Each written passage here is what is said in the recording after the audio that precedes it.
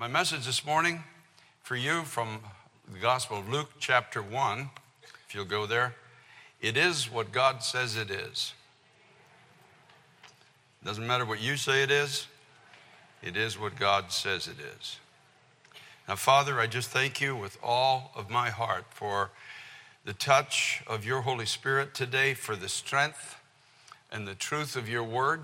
I thank you, God, for speaking to our hearts at this time as your people, gathering us together in such a critical hour as the one that we're now living in. Lord, we need to hear from you.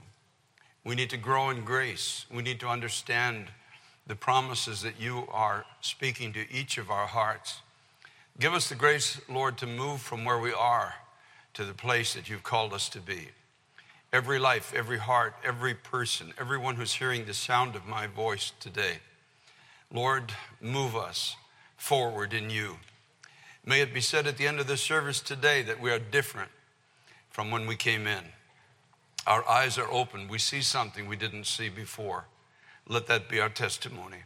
God, we thank you with all of our heart in Jesus' name. Luke chapter 1, it is what God says it is. Beginning at verse 5. There was in the days of Herod, the king of Judea, a certain priest named Zacharias of the division of Abijah. His wife was of the daughters of Aaron, and her name was Elizabeth. And they were both righteous before God, walking on all the commandments and ordinances of the Lord, blameless. But they had no child, because Elizabeth was barren, and they were both well advanced in years. And so it was that while he was serving as priest before God in the order of his division, according to the custom of the priesthood, his lot fell to burn incense when he went into the temple of the Lord. And the whole multitude of the people was praying outside at the hour of incense. Then an angel of the Lord appeared to him, standing on the right side of the altar of incense. And when Zacharias saw him, he was troubled, and fear fell upon him. But the angel said to him, "Do not be afraid, Zacharias, for your prayer is heard, and your wife Elizabeth will bear you a son, and you shall call his name John. And you will have joy and gladness, and many will rejoice at his birth. For he will be great in the sight of the Lord, and shall drink neither wine nor strong drink. He will also be filled with the Holy Spirit, even from his mother's womb. And he will turn many of the children of Israel to the Lord their God. He will also go before him in the spirit and power of Elijah, to turn the hearts of the fathers to the children, and the disobedient to the wisdom of the just, to make ready a people prepared for the Lord." And Zacharias said to the angel, "How shall I know this? For I am an old man, and my wife is well advanced in years." And the angel answered and said to him, "I am Gabriel, who stands in the presence of God, and was sent to speak to you and to bring you these good tidings. But behold, you will be mute and not able to speak until the day these things take place, because you did not believe my words, which will be fulfilled in their own time." Paul the Apostle says in the book of Ephesians, in chapter 3, verses 20 and 21, "Now to him who is able to do exceedingly abundantly above all that we ask or think, according to the power that works in us, to him be glory in the church by Christ Jesus to all generations, forever and ever. Amen." To him who is able to do more in us because of the power of God inside of us than we ask or think. How long has it been since you thought about that verse of Scripture? No matter what we're asking for, God is able to do more. Sometimes when we think about the things that we're asking God to do, our thoughts are confined by certain borders. We believe that God will answer, for a season at least, and we believe that the answer will look like a certain thing, and it will manifest in a certain way. But that's not what the Bible says. The Bible says when we ask him for something, he's able to do more, exceedingly more, than all we've asked him for or thought he would do, according to the power that's at work in us. To him Paul says, be glory in the church by Christ Jesus to all generations forever and ever. May we be, Paul said, a people who allow God to bring his own name to glory and reputation in every generation by allowing him to do inside of us what he is determined to do, not what we think he should do. Not according to our limitations of God when we pray, but according to God's ability to go far beyond the borders we might put around ourselves, the work of God, our future, something maybe we're hoping for or believing that God's going to do. And I wonder sometimes, do we not recognize the answer to the prayer because we've so limited what God is able to do? And we don't recognize that God has answered our prayer, but in a much bigger way, because his ways are not our ways. His thoughts are not our thoughts. Remember, when you pray, he's able to do exceedingly above all that you ask or think, according to the working of his power that is inside of us. Now, we believe this. We believe it. We're reading it. If I were to ask you, do you believe that? Most everybody here would say, yes, we believe this, until often and ironically it comes to ourselves. I believe it for the person on my right. I believe it for the person on my left. I believe it for pastors. I believe it for elders. I believe it for so-and-so. But for me, that's where it gets hard, doesn't it? It gets hard to believe for me because we live with ourselves every day, all day. We live with our thoughts. We have to look at ourselves in the mirror every morning. And we find it hard to believe that these words spoken by God through the Apostle Paul could actually apply to us, that he could actually take us and make us far more than we think we could be, and take us much farther than we think we could go, and give us much, much more than we think that God is willing to give us. We place limitations as it is on our prayers. Many of us find ourselves very much in the place of Zacharias and Elizabeth.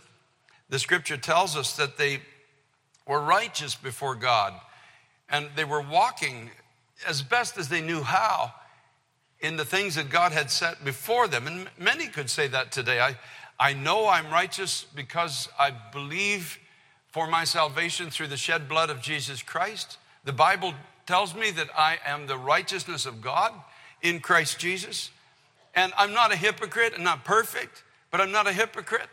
God can speak to me, and as much as God is enabling me, I'm trying to walk in the ways of God. I'm trying to speak the truth. I'm trying to stay clean in my relationships. I'm trying to be trustworthy. And you can point to a lot of things. None of us are perfect, but we're allowing God to work out his nature and his character inside of us. So we're very much similar to this couple. We've walked with God in sincerity as they did. We've kept serving even though some of our deepest desires have gone unanswered. That's where it gets hard sometimes. Where we come to the Lord and we're asking God for something that we think is reasonable. We see it in his word. And we wonder, why has God not answered my prayer? He could answer my prayer. And in our hearts, we can actually begin to even somewhat accuse him. And we can say, Lord, you should have answered my prayer. I saw it in your word, and it was reasonable. It was the desire of my heart. And the worst case scenario is when God calls us to lead others, and yet we're deeply aware of our own emptiness and perhaps even disappointed and even grieved with God because of an empty area in our own heart, in our own life, something we saw clearly. You can just imagine, this man is serving God. His wife is serving God. He's serving with all of his heart. He's a spiritual leader among the people of God of that time. When he goes in to offer the incense, of course, is a type of prayer. Outside outside of where he is, people are praying. The whole congregation is praying. And the incense he's offering is a type of the sweet aroma to God of that prayer. But in other words, he's leading the prayer meeting. Let me put it that way. He's risen in the ranks of those who walk with God as you might be. You might have more influence that God's given you, maybe in your home, your family, your workplace, your community. Maybe you lead a Bible study. You got involved in the church. You're in a ministry. And even though you're rising to some form of leadership, There's various levels and forms, yet there's still this inner emptiness in your own heart and that nagging question, God, why haven't you answered my prayer? Why didn't you do this when I asked you to do this? And then suddenly, in verse 11, it says, the angel of the Lord, a messenger of God, appears to him standing on the right side of the altar. The right side represents the side of power, authority. That's where Christ rose. He sits at the right hand of all authority. The angel appears in that place of power, that place of God's authority. And when Zacharias saw him, he was troubled, and fear fell upon him. Maybe he was troubled because of his own thoughts. Maybe he had. I'm only suggesting, I'm only conjecturing. I don't know for sure, but maybe there was a grievance in his heart, even against God. Maybe he thought, well, the Lord's found me out now. He sent a messenger down to me, and here I am offering up prayer. Here I am leading the prayer meeting or going to a prayer meeting, and I'm disappointed in God. I don't even know why I'm praying anymore. And the angel comes to him with a message and says, do not be afraid, for your prayer is heard. And your wife Elizabeth will bear a son, and you will call his name John. I can just imagine, because in verse 18, Zechariah says to the angel, how is this going to happen? For I'm an old man and my wife is well advanced in years. Are you talking to me about the prayer I prayed 40 years ago? When I was maybe 30 years old, and it was the desire of my heart, and Elizabeth and I were serving you with all of our heart, but I had no son, and I wanted a son to raise. I wanted a son to just hold my hand and maybe go down, walk through the streets or go to the park together. I wanted to be a father. It was the deepest desire of my heart. And it was a reasonable request, because your word tells me that you will not withhold the desires. If I delight myself in you, you said you wouldn't withhold the desires of my heart. And this was the greatest desire of my heart. And my wife Elizabeth, but we prayed this a long time ago. Gabriel, in case you were on holidays or something and you weren't aware of it, this prayer was prayed 40 years ago, and we've long given up. We've long given up. We're now past the childbearing age. In case it's escaped your attention, I'm an old man, he would say, and my wife is not able to have children. She wasn't able then, and now she's really not able now. We're both advanced and old in years. And it was a reasonable request, but it was denied. I wanted to be a father, and now I'm old enough to be a grandfather. So why now? Why have you not answered? And these are all thoughts that could have gone through his heart and been going through his mind. Have you ever thought like that? God, I prayed sometimes years ago, and I asked you to do something in my life and for my life, and it's hard for me to even keep going to church. It's hard for me to even think about going to a prayer meeting, because I don't really trust you're going to answer me. And this was the desire of my heart. And it was not an unrighteous desire. And you know that, God. But you didn't answer me. And now, remember, we started with the scripture. God is able to do more than we ask or think. You're going to understand when we go through this story that God was doing something way beyond what he had asked for.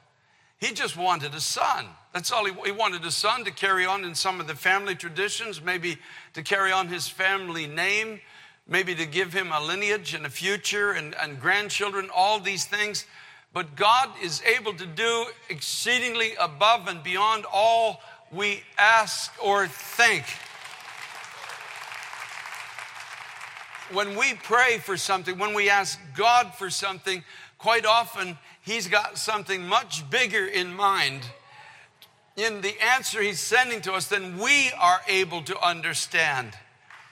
Now the angel speaks this promise. He said, don't be afraid, Zacharias. Your prayer is heard, and your wife Elizabeth will bear a son, and you will call his name John. Now this is interesting. We'll get into this in just a moment. And you will have joy and gladness, and many will rejoice at his birth. He will be great in the sight of the Lord. He will drink neither wine nor strong drink. In other words, he will be separated unto God from his birth. He'll be filled with the Holy Spirit even from his mother's womb. And he will turn many of the children of Israel to the Lord their God. And he will also go before him in the spirit and power of Elijah to turn the hearts of the fathers to the children and the disobedient to the wisdom of the just, and to make ready a people prepared for the Lord. Now, Zacharias wouldn't be ignorant of what the Lord was now saying through this angel. This was a promise that was made to the nation of Israel, a promise that was going to find its fulfillment at the coming of the Messiah, which was their entire hope, and it also had a meaning for the last days. Let me just read to you from Malachi chapter 4. Let me just share it with you. The last chapter of the Old Testament. For behold, the day is coming, burning like an oven, and all the proud, and yes, all who do wickedly will be stubble. In other words, there's going to be a trial hit this earth in the last days that is so severe, it's so powerful, it's so fearful, that nobody will be able to stand. Nobody. Fear is going to grip every heart. Just as Jesus told us in the book of Matthew, men's hearts will fail them for fear for the things that are coming upon the earth. And the day which is coming will burn them up, says the Lord of hosts, that will leave them neither root nor branch. In other words, the godless are going to lose their confidence that they have. Their man-made confidence is going to be taken away as this world begins to shake like it has never shaken before. Now listen to the promise to the people of God. But to you who fear my name, the Son of Righteousness will arise with healing in his wings. And you will go out and grow fat like stall-fed calves. There will be a blessing and a prosperity of God, a spiritual prosperity come upon the people of God in the last days that only God himself can give at the appointed time. You will trample the wicked. They will be ashes under the soles of your feet on the day that I do this, says the Lord of hosts. There will be a spiritual authority. There will be vision. There will be power. There will be grace given to the people of God in the last days of this world as we know it, in the difficult times that you and I may face in the days ahead of us. And just as Christ put his foot on the head of the serpent, God will restore his church, I believe with all my heart, and give us power again over serpents and scorpions, over all the power of the enemy. He will give us authority to cast down vain imaginations and thoughts that have exalted themselves above the knowledge of God. We will stand as heralds in a marketplace. We will be a city that's set upon a hill that cannot be hidden. We'll be men and women with lamps that have oil, and we will be able to point multitudes to the coming bridegroom by the grace of our God. You and I, and the scripture bears witness all through the test of scripture, we will not be found terrified in the streets. There'll be an empowerment of God comes into the heart. There'll be a boldness that only God, a boldness to stand, a boldness to believe, a boldness to pray, a boldness, giftings of God that could only come from heaven itself. And Jesus himself promised that this gospel of the kingdom will be preached in all nations, and then the end shall come. I thank God for that with all my heart. I see two things happening in Malachi chapter 4. I see a day of calamity coming into the world, but I see a people of God rising up out of the ashes and out of obscurity and out of weakness and coming into strength at a time, at the appointed time of God. This is the amazing thing about it. God has his times. God has his seasons. There's so many that are here today. You've been praying for strength. Oh, God, give me strength to stand. Oh, God, give me strength to speak. Oh, God, put your love in my heart. And you've been praying it for years, and seemingly the answer has not come the way you think it should come. Has it ever occurred to you? The answer has come, but it's in God's appointed time, and it's for a purpose deeper and richer than you could ever understand. You didn't need it when you prayed it, but you're going to need it in the days ahead. You're going to need it more, and others around you are going to need the strength that only God can bring into your life. Now, this is where it would have stunned Zacharias to hear these words spoken. remember the law of Moses, my servant, which I commanded him in Horeb for all Israel with the statutes and judgments. Behold, I will send you Elijah the prophet before the coming of the great and dreadful day of the Lord. And he will turn the hearts of the fathers to the children and the hearts of the children to their fathers, lest I come and strike the earth with a curse. This is Gabriel. He's standing at the altar. He's speaking to Zacharias, saying, you prayed for a son, and God's answered your prayer in his time, and he's giving you much more than a son. This man is the fulfillment of this scripture that was spoken by the prophet Malachi. This son of yours is the one sent by God to be an ambassador for the coming king, to be a herald, to tell the people, turn from your wicked ways. Turn from trying to be righteous according to the works of the law. Be baptized and put away your old works. For behold, the Messiah is coming. The one that's been promised of God is coming. The one that's going to tread down our enemies is coming. The one that is a fulfillment of every promise that God ever made to his people in the earth is coming.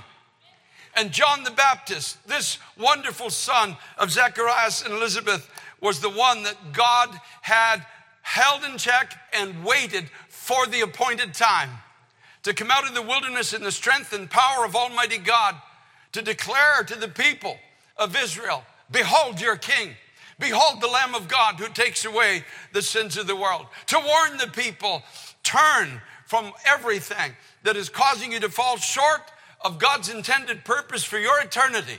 Be baptized, put away your own self-effort, and turn and look at the Lamb of God who's going to take away the sins of the world.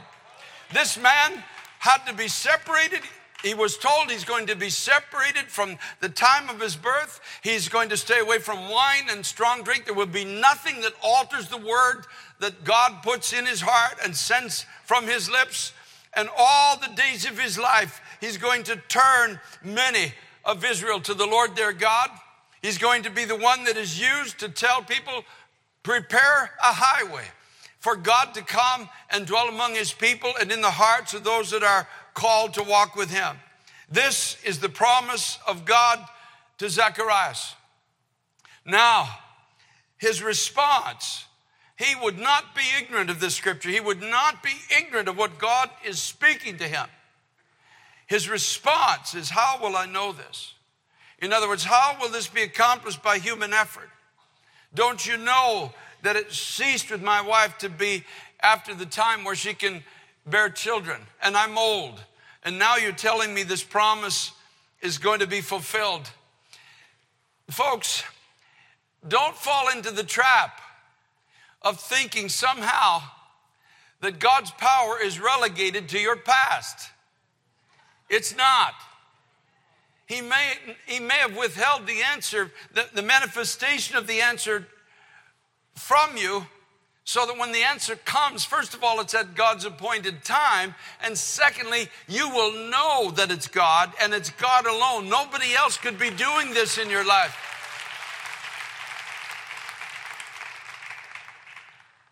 In Psalm 78, verse 19, the scripture says, yes, they spoke against God.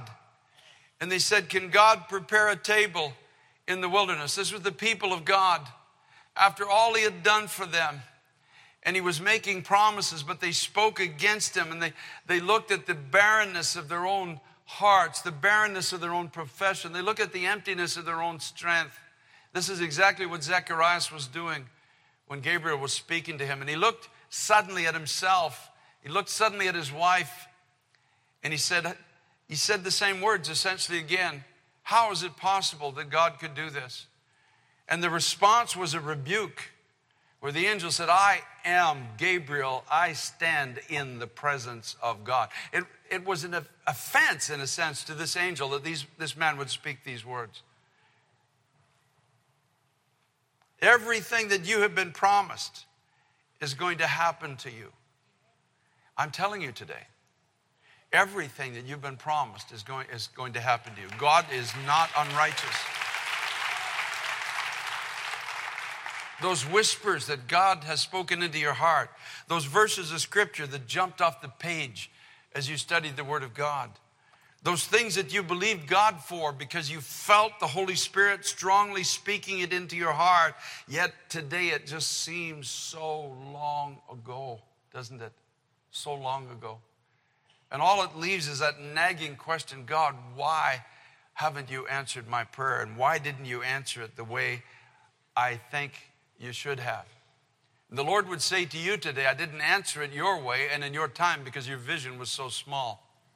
I intended to do much more than you asked for and you thought that I could do. And quite often in God's government, He has to wait until we know that there is no possibility we could do this in our own strength. We know our own weakness. We know our own inability. We no doubt Zacharias and Elizabeth spent a lot of time trying to have children, and it just never happened.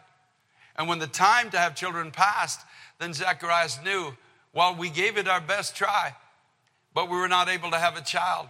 And do you ever notice that when the end of ourselves, I always say, is the beginning of God? Because it's not by might, it's not by power, it's not by human effort, it's not by human strategy. It's by the Holy Spirit of Almighty God.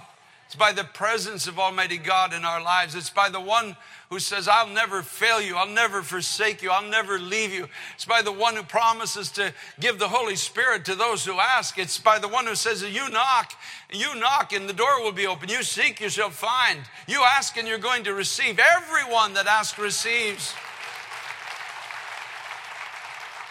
But He never once says that He's going to do any of it on our timetable. None of it. You think of Moses when he knows that he's called to deliver the children of Israel. And he's young and he's 40 years old and he's got a sword, he's got military training, he's got influence in Pharaoh's court, and he probably feels vulnerable, not invulnerable at this time. He's got access to all kinds of things. And so he takes it upon himself to start the deliverance process as it is by killing one Egyptian and burying him in the sand, only to be driven out of Egypt and into the wilderness for 40 years. And 40 years later, when he no longer has a sword, he just has a stick. He no longer is young. He's now 80 years of age. When the promise was made to him. You remember, the promise was given that he would deliver his people, and he knew that's what the calling on his life was. But God says, well, I'm just going to have to take you out of the way so that I can do the work that needs to be done through you. So you're going to feel like I've forsaken you, but I've not forsaken you. You're going to feel like your day has passed, but your day is not passed. You're going to feel like you've lost ability and power, but all you've lost is your ability and your power. You've lost none of my ability and none of my power. And when I call you back with nothing more than a confidence in your heart and a stick in your hand, you're going to see the power of heaven operate through your life. You're going to watch Pharaoh have to let the children of Israel go, and you're going to see the waters of the Red Sea part in two, and you're going to go through on dry land. Not by might, not by power, but by my Spirit, says the Lord, because God is able to do exceedingly abundantly above all that we ask or even think. Do you believe that this morning?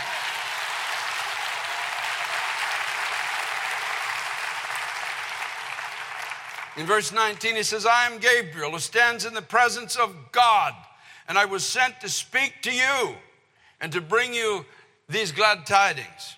But behold, you will be mute and not able to speak until the day these things take place, because you did not believe my words, which will be fulfilled in their own time.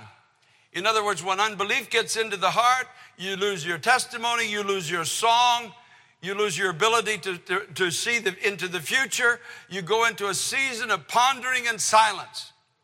And that's where many of God's people are, a season of pondering things, a season of wondering, where has God been? Why didn't He answer my prayer? The pastor of this church says that always tells us that God answers prayer. Have I got a hold of the right God? Why is my prayer not being answered? Why is it not unfolding the way that I think it should? So you come to church, maybe even here this morning, you can barely lift your voice to worship, barely lift your hands in confidence to God. That's what happened to Zacharias. You will be mute until the day these things happen. because God will not fail you. God will not forsake you. God is not a man that he should lie. Every promise that God has given to you is yea and amen, and will be fulfilled in its due season, in its proper time, not by our will, but by the will of Almighty God. Every promise that he's made to you will be fulfilled. Every promise. Sit in silence if you want. I'm telling you, every promise that God has made to you, he will fulfill in your life. Must have been tough for Zacharias. Elizabeth is 6 months pregnant. A miracle baby is in her womb. Mary shows up. She's pregnant. The baby in Elizabeth's womb leaps for joy. Mary is prophesying. Elizabeth starts prophesying. Mary stays for months in Elizabeth and Zacharias' house, sitting at the table every day. Can you imagine? Can you just imagine it? Oh, Mary says to her, isn't it amazing? This angel called Gabriel appeared to me. The same Gabriel that appeared to Zacharias. And he spoke into my heart that I was going to have a child, and this child was going to redeem Israel from all of her sins. And Elizabeth, again, the baby leaps in her womb. Oh, yes, Gabriel came to you, and here am I, a miracle child that God spoke into my heart is going to announce, as it is the coming of your child, when your child reaches the proper age to come into the fullness of ministry. Isn't this amazing? What do you think, Zacharias?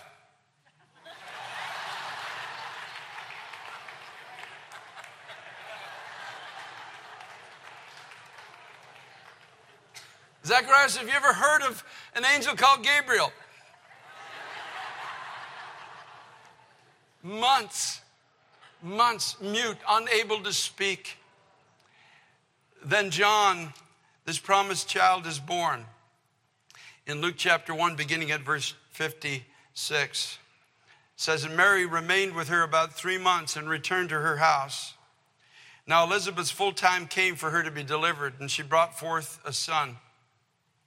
When her neighbors and relatives heard how the Lord had shown great mercy to her, they rejoiced with her. Now remember the promise that was given.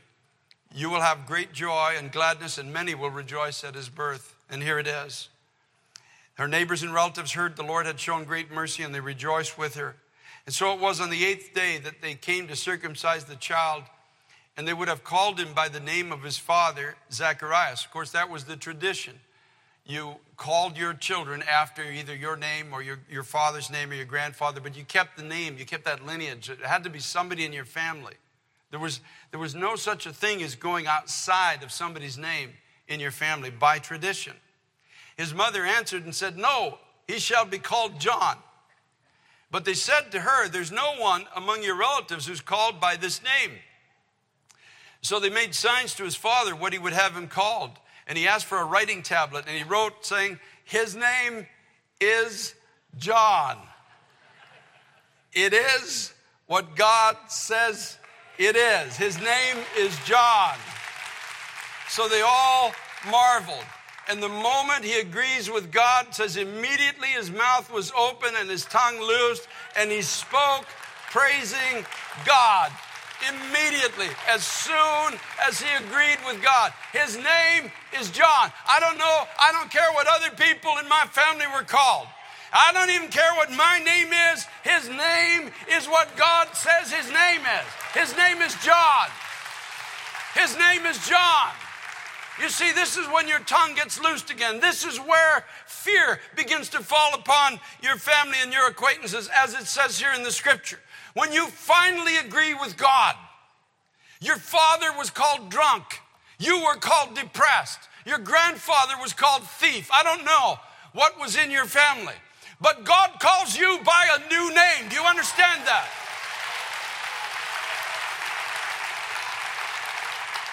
You have a new name. You have a new nature. You have new strength. You have new power. You have a new future. Now, God says, I want you to agree with me.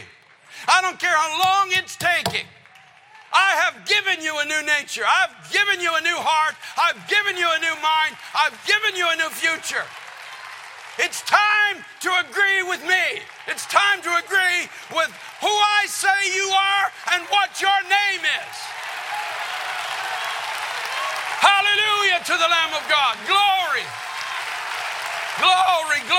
glory. You call yourself weak, I call you strong. You call yourself fearful, I call you evangelist. It's time. It's time to agree with me. It's time to take your slate out and say, this is what my name is. This is what God says I am.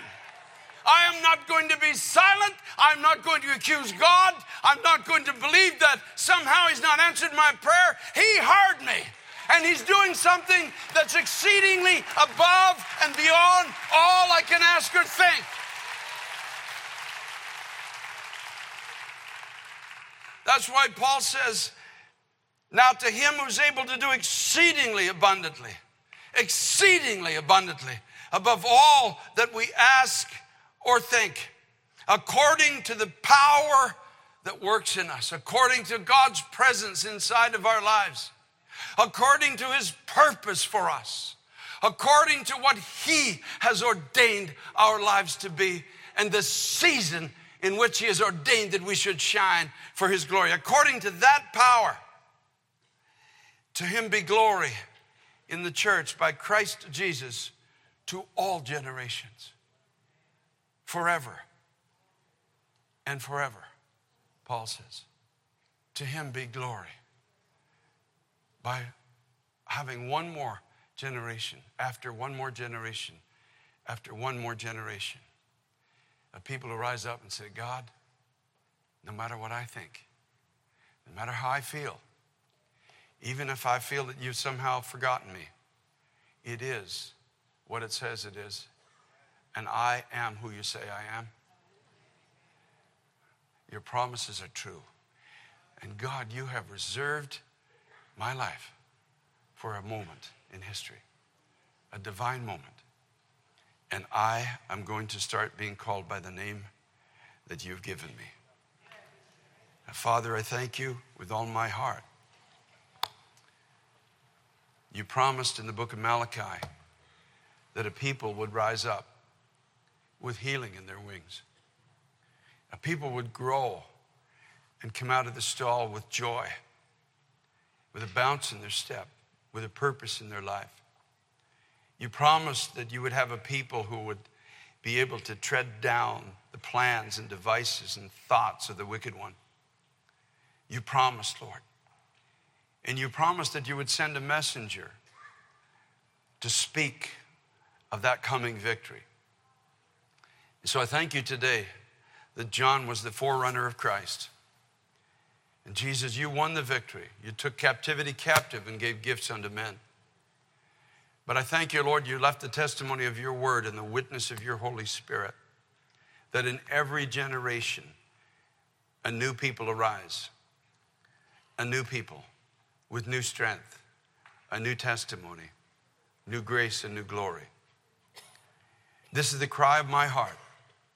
You have promised that you would have a testimony when the world seems to be setting itself on fire.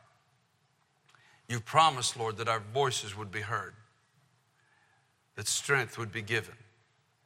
Even those who seem to be past age, the promise that you gave through the prophet Joel is that we would still bear fruit in old age. And so, God, I thank you with all my heart for my brothers and my sisters here today. I thank you, Lord, that you have reserved us for a dark day in history, a confused time, a lawless, a rebellious season, a highly immoral moment in the world. You reserved us for this moment. And so now today, as we come to an altar of prayer, we will not turn back in unbelief. We will believe that you are able to use us and will use us, each of us, sovereignly and supernaturally for your glory. Help us, Lord God, to agree with you. Help us, Lord Jesus Christ, to erase the tablet of anything that shouldn't be on there. And help us, Lord, to agree with who you have said we are and what you have ordained for each life. God, break us out of the boundaries we've placed around ourselves. Break us out of the accusations we may even have formed against you in our hearts. And Lord, speak to us again. And let us know the miracle, oh God, the reality of your presence in our lives. I thank you with all my heart. In Jesus' name. I'm going to give an altar call, and it's real simple today. For those in North Jersey, for those in the annex at home, as well online in the sanctuary. I am what God says I am. I want you to throw that old tablet down and put it under your feet. The accusations that you have formed against your own life, against the promises of God. I want you to throw it all away. Come forward and meet me here in just a moment with this one testimony. It is what God says it is. His promise, even though his promises to you might be 20 years ago, his promises are just as true now as they always were. He will not fail you. He will not forsake you. This is a moment for the church to rise, folks, and become the church in our generation. Thank you, Lord. Thank you, God. Thank you, Jesus. It's so important to settle it in your heart today. God has not forgotten you. He hasn't turned away your prayer, but he's reserved the answer for a time that's bigger than you can understand. And that's the basis of a heart that trusts God. So I don't have to understand everything, but I just need to know that you are for me and that you reward those who diligently seek you. That's what your word says. And so I'm not going to be called by anybody else's name. I'm not going to be called by the names I've given myself. I'm not even going to allow myself to be called by the names that I think that you have called me. You know, some people think that God looks down and says, you're unfaithful, you're unworthy. They even attribute these names, which are just an accusation, to God, where he's not looking at you that way at all. He's called you something. He's called you something supernatural. He's called you something that only he can perform. He's called you to do something unique that nobody else is going to do. It's strictly for you. And he's called you to do it in the ability which he gives to do it, so that you will know that only God could have done this in my life. Nobody else but God. We're going to close with that song today. This is something that only God could do. And that's going to be your testimony. I want to tell you, this is something that only God could do. He waited until I had no strength. What do you think Zacharias' song was? This is something that only God could do, because the time of childbearing had passed. And they knew it was God. And they had to know, just as Mary knew, there's something really, really special about this new life that God's given to us. And when he gives you a new life, there's a special purpose for it. A new heart, new giftings, new ministry, new abilities. And when those things come into your life, it's not just to add on to your resume. It's for a divine purpose. It's for something that God has set you apart for. And so, Father, today, Lord, I want to thank you for my brothers and sisters at this altar today, God, and in the sanctuary who have agreed in their heart with you. We will not accuse you, Lord, of being unable to furnish a table in the wilderness. As a matter of fact, it was the psalmist David who said, in the midst of my enemies, that's where God sets a banquet table, and that's where my cup overflows. That's where I find goodness and mercy following me all the days of my life. And so, Father, I ask that from these people at this altar, that you begin to do miracles, you begin to do exploits, you begin to speak things through them that only you can do. God, I pray for that song that can only come from the Holy Spirit, that song of praise that burst into Zacharias' mouth the moment he agreed with you, Lord. He was not only able to worship, but he was brought into a whole realm of prophecy and understanding of the scriptures. And so, God, I thank you with all my heart for what you're going to do. Amen. You are the same yesterday, you're the same today, you're the same forever. You don't change. And the Apostle Paul's prayer was that glory would be brought to your name, Jesus, age to age, forever and ever. And so here we are, Lord. Here we are. As empty as we might feel, but God, we have your promise to us, Lord. We have the future that you have designated for us, Lord, and the gifts that you've given to accomplish it. In everything, Let the name of Jesus Christ, the Son of God, be lifted up and held in the highest esteem. Let his name be the name on our lips. And God, I come against every weapon of the devil, everything sent against these men and women of God, and I bind it in the name of the Lord Jesus Christ. I tread under my feet every demonic thought, every demonic reasoning that's tried to rob these people of the presence of God. I thank you, Lord Jesus Christ, that you're planting a new song inside of our hearts, and you're going to give us a harvest in our generation. We are going to rob hell in this generation. We're going to rob hell. God Almighty. And I thank you for it with all my heart, in Jesus' name.